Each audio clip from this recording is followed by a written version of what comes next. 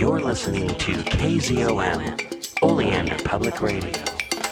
When the Moon Turned Green, by Hal K. Wells. Part 1. It was nearly midnight when Bruce Dixon finished his labors and wearily rose from before the workbench of his lonely mountain laboratory, located in an abandoned mine working in southern Arizona. He looked like some weirdly garbed monk of the Middle Ages as he stretched his tall, lithe figure. His head was completely swathed in a hood of lead cloth, broken only by twin eye-holes of green glass.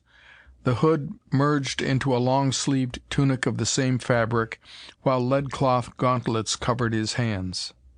The lead-cloth costume was demanded by Dixon's work with radium compounds. The result of that work lay before him on the bench. A tiny lead capsule containing a pinhead lump of a substance which Dixon believed would utterly dwarf Earth's most powerful explosives in its cataclysmic power.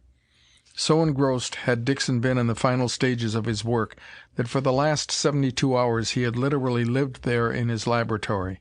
It remained now only for him to step outside and test the effect of the little contact grenade, and at the same time get a badly needed taste of fresh air.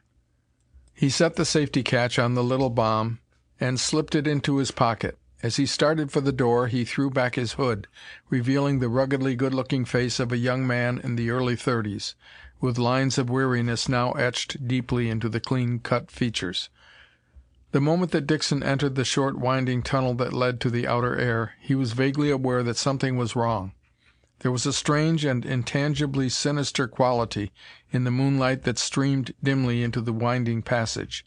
Even the cool night air itself seemed charged with a subtle aura of brooding evil. Dixon reached the entrance and stepped out into the full radiance of the moonlight. He stopped abruptly and stared around him in utter amazement. High in the eastern sky there rode the disk of a full moon, but it was a moon weirdly different from any that Dixon had ever seen before. This moon was a deep and baleful green, was glowing with a stark, malignant fire like that which lurks in the blazing heart of a giant emerald. Bathed in the glow of the intense green rays, the desolate mountain landscape shone with a new and eerie beauty. Dixon took a dazed step forward. His foot thudded softly into a small feathered body there in the sparse grass, and he stooped to pick it up. It was a crested quail, with every muscle as stonily rigid as though the bird had been dead for hours. Yet Dixon, to his surprise, felt the slow, faint beat of a pulse still in the tiny body. Then a dim group of unfamiliar objects down in the shadows of a small gully in front of him caught Dixon's eye. Tucking the body of the quail inside his tunic for later examination, he hurried down into the gully. A moment later he was standing by what had been the night camp of a prospector. The prospector was still there, his rigid figure wrapped in a blanket, and his wide-open eyes staring sightlessly at the malignant green moon in the sky above. Dixon knelt to examine the stricken man's body. It showed the same mysterious condition as that of the quail, rigidly stiff in every muscle, yet with the slow pulse and respiration of life still faintly present. Dixon found the prospector's horse and burro sprawled on the ground half a dozen yards away, both animals frozen in the same baffling condition of living death. Dixon's brain reeled as he tried to fathom the incredible calamity that had apparently overwhelmed the world while he had been hidden away in his subterranean laboratory. Then a new and terrible thought assailed him. If the grim effect of the baleful green rays was universal in its extent, what then of old Emil Crawford and his niece, Ruth Lawton? Crawford, an inventor like Dixon, had his laboratory in a valley some 5 miles away. An abrupt chill went over Dixon's heart at the thought of Ruth Lawton's vivid, Titian-haired beauty being forever stilled in the grip of that eerie living death. He and Ruth had loved each other ever since they had first met. Dixon broke into a run as he headed for a nearby ridge that looked out over the valley. His pulse hammered with unusual violence as he scrambled up the steep incline, and his muscles seemed to be tiring with strange rapidity. He had a vague feeling that the rays of that malignant green moon were beating directly into his brain, clouding his thoughts and draining his physical strength. Gaining the crest of the ridge, he stopped aghast as he looked down the valley toward Emil Crawford's place. Near the site of Crawford's laboratory home was an unearthly pyrotechnic display such as Dixon had never seen before. An area several hundred yards in diameter seemed one vivid welter of pulsing colors, with flashing lances of every hue crisscrossing in and through a great central cloud of ever-changing opalescence, like a fiery aurora borealis gone mad. Dixon fought back the ever-increasing lethargy that was benumbing his brain, and groped dazedly for a key to this new riddle. Was it some weird and colossal experiment of Emil Crawford's that was causing the green rays of death from a transformed moon, an experiment the earthly base of which was amid the seething play of blazing colors down there in the valley? The theory seemed hardly a plausible one. As far as Dixon knew, Crawford's work had been confined almost entirely to a form of radio-propelled projectile for use in wartime against marauding planes. Dixon shook his head forcibly in a vain effort to clear the stupor that was sweeping over him. It was strange how the vivid rays of that malevolent green moon seemed to sear insidiously into one's brain, stifling thought as a swamp fog stifles the sunlight. Then Dixon suddenly froze into stark immobility, staring with startled eyes at the base of a rocky crag 30 yards away. Something was lurking there in the green-black shadows, a great sprawling black shape of abysmal horror, with a single flaming opalescent eye fixed unwinkingly upon Dixon. The next moment the vivid moon was suddenly obscured by drifting wisps of cloud. As the green light blurred to an emerald haze, the creature under the crag came slithering out toward Dixon. He had a vague glimpse of a monster such as one should see only in nightmares, a huge, loathsome spider form, with a bloated body as long as that of a man, and great sprawling legs that sent it half a dozen yards nearer Dixon in one effortless leap. The onslaught proved too much for Dixon's morale, half dazed as he was by the green moon's paralyzing rays. With a low, inarticulate cry of terror, he turned and ran, straining every muscle in a futile effort to distance the frightful thing that inexorably kept pace in the shadowy emerald gloom behind him. Dixon's strength faded rapidly after his first wild sprint. 50 yards more and his faltering muscles failed him utterly. The dread rays of that grim green moon sapped his last faint powers of resistance. He staggered on for a few more painful steps, then sprawled helplessly to the ground. His brain hovered momentarily upon the verge of complete unconsciousness. Then he was suddenly aware of a fluttering struggle inside his tunic where he had placed the body of the quail. A moment later, and the bird wriggled free. It promptly spread its wings and flew away, apparently as vibrantly alive as before the mysterious paralysis had stricken it.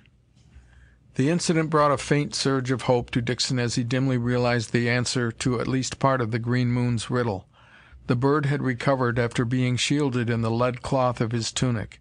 That could only mean one thing.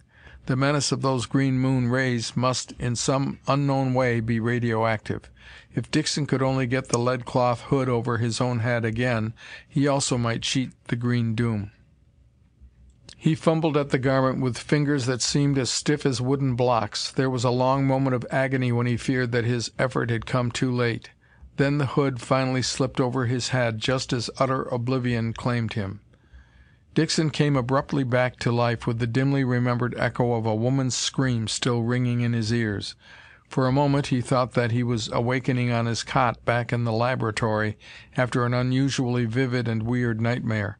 Then the garish green moonlight around him brought swift realization that the incredible happenings of the night were grim reality. The clouds were gone from the moon, leaving his surroundings again clearly outlined in the flood of green light. Dixon lifted his head and cautiously searched the scene, but he could see no trace of the great spider form that had pursued him. Wondering curiously why the creature had abandoned the chase at the moment when victory was within its grasp, Dixon rose lithely to his feet. The protecting hood had brought a quick and complete recovery from the devastating effects of the green moon's rays. His muscles were again supple, and his brain once more functioned with clearness. Then abruptly Dixon's blood froze as the sound of a woman's scream came again. The cry was that of a woman in the last extremity of terror, and Dixon knew with a terrible certainty that that woman was Ruth Lawton. He raced toward the small ridge of rocks from behind which the sound had apparently come. A moment later he reached the scene and stopped, horror-stricken. 3 figures were there in a small rock-walled clearing. One was old Emile Crawford, sprawled unconscious on his side, the soft glow of a small white globe in a strange headpiece atop his gray hair shining eerily in the green moonlight.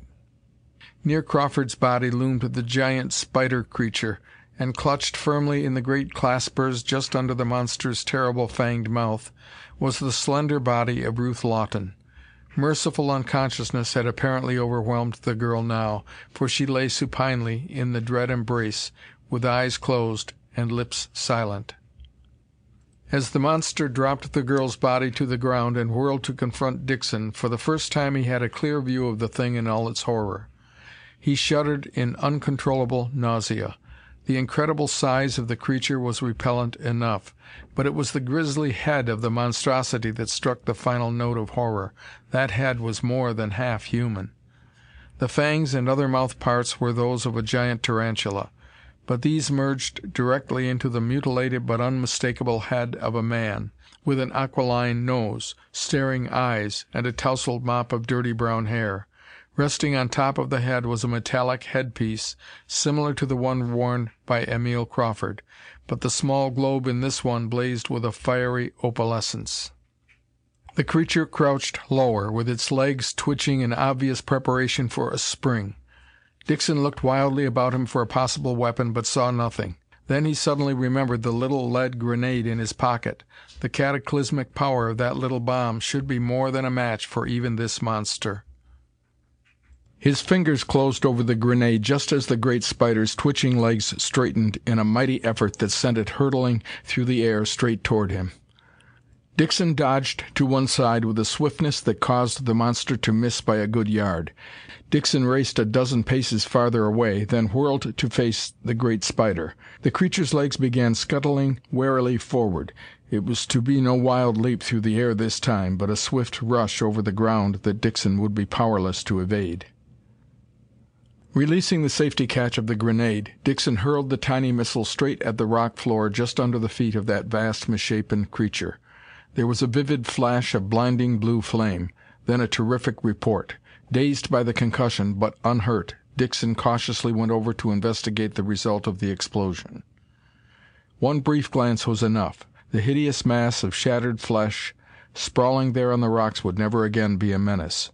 The only thing that had escaped destruction in that shattering blast was the strange headpiece the thing had worn. Either the small shining globe was practically indestructible, or else it had been spared by some odd freak of the explosive, for it still blazed in baleful opalescence atop the shattered head. Dixon hurried back to where Emile Crawford and Ruth Lawton lay. The girl's body was so rigidly inert that Dixon threw back his encumbering hood and knelt over her for a swift examination. His fears were quickly realized. Ruth was already a victim of the green moon's dread paralysis. "Dixon! Bruce Dixon!" Dixon turned at the call. Emile Crawford, his face drawn with pain, had struggled up on one elbow. The old man was obviously fighting off complete collapse by sheer willpower. "Dixon! Replace Ruth's shining headpiece at once," Crawford gasped.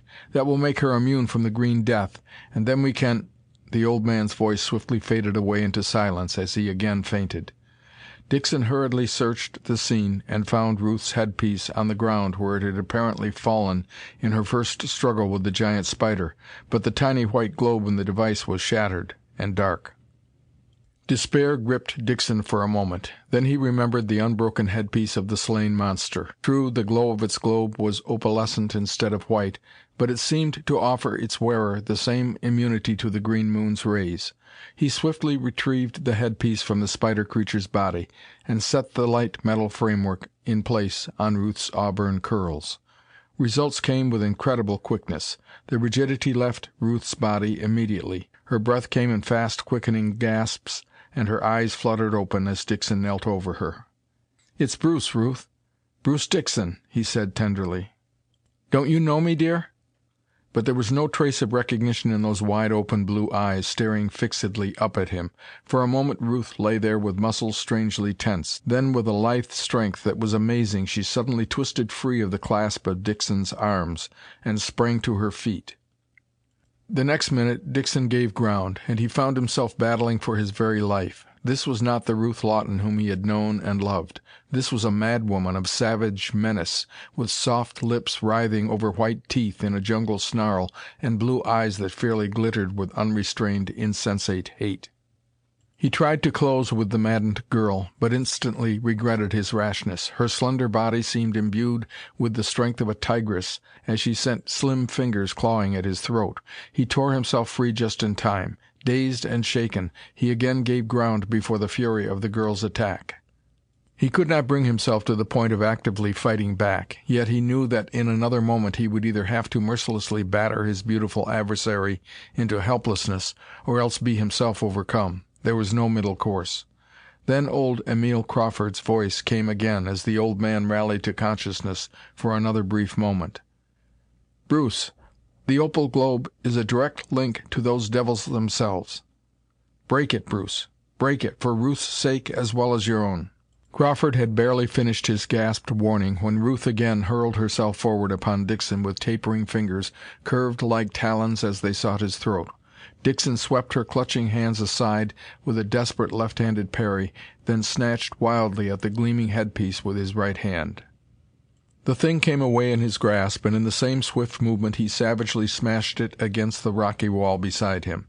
Whatever the opalescent globe's eerie powers might be, it was not indestructible. It shattered like a bursting bubble, its fire dying in a tiny cloud of particles that shimmered faintly for a moment, then was gone. Again, the effect upon Ruth was almost instantaneous. Every trace of her insane fury vanished.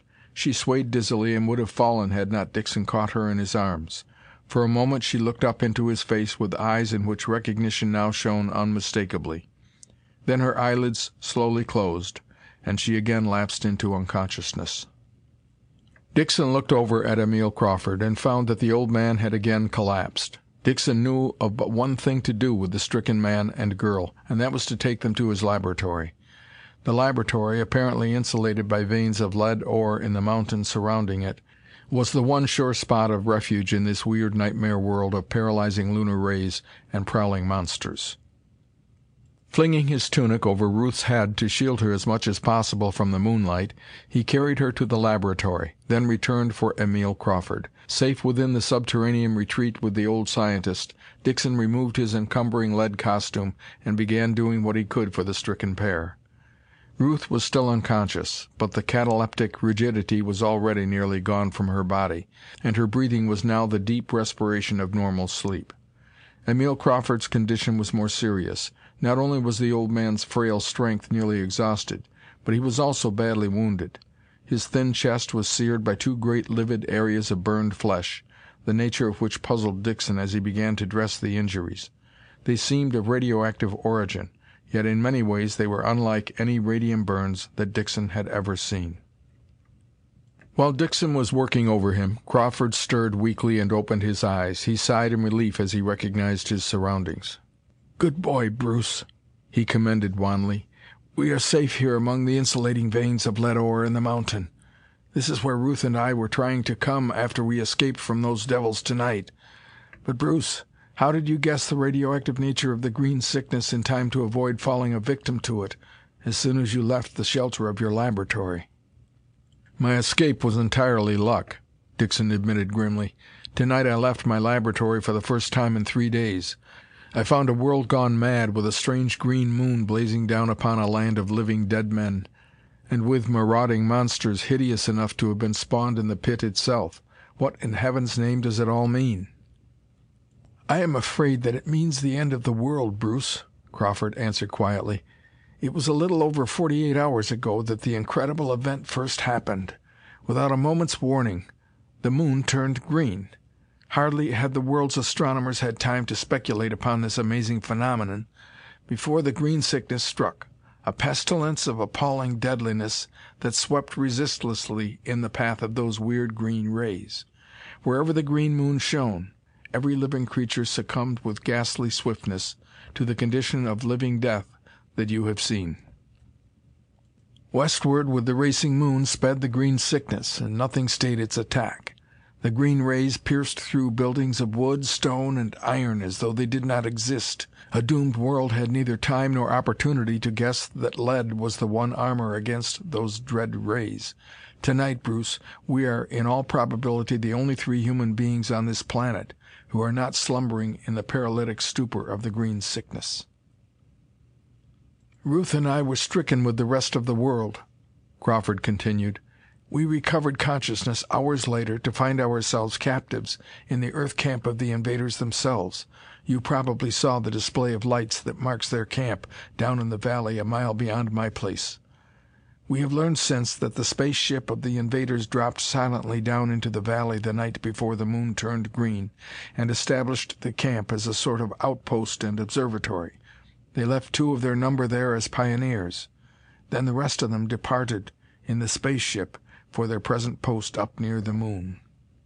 Ruth and I were revived only so that the 2 invaders in the camp might question us regarding life on this planet. They have a science that is based upon principles as utterly strange and incomprehensible to us as ours probably is to them. They probed my brain with a thought machine. It was an apparatus that worked both ways. What knowledge they got from me I do not know, but I do know that they unwittingly told me much in the bizarre and incredible mental pictures that the machine carried from their brains to mine. They are refugees, Bruce, from a planet that circled about the star that we know as Alpha Centauri, being only 4 1/3 light-years distant. Their home planet was disrupted by a colossal engineering experiment of the Centaurians themselves, the only survivors being a group of 50 who escaped in a spaceship just before the catastrophe. There were no other habitable planets in their own system, so in desperation these refugees sped out across the void to our solar system in the hope of finding a new home here. They reconnoitered our Earth secretly and found it ideal.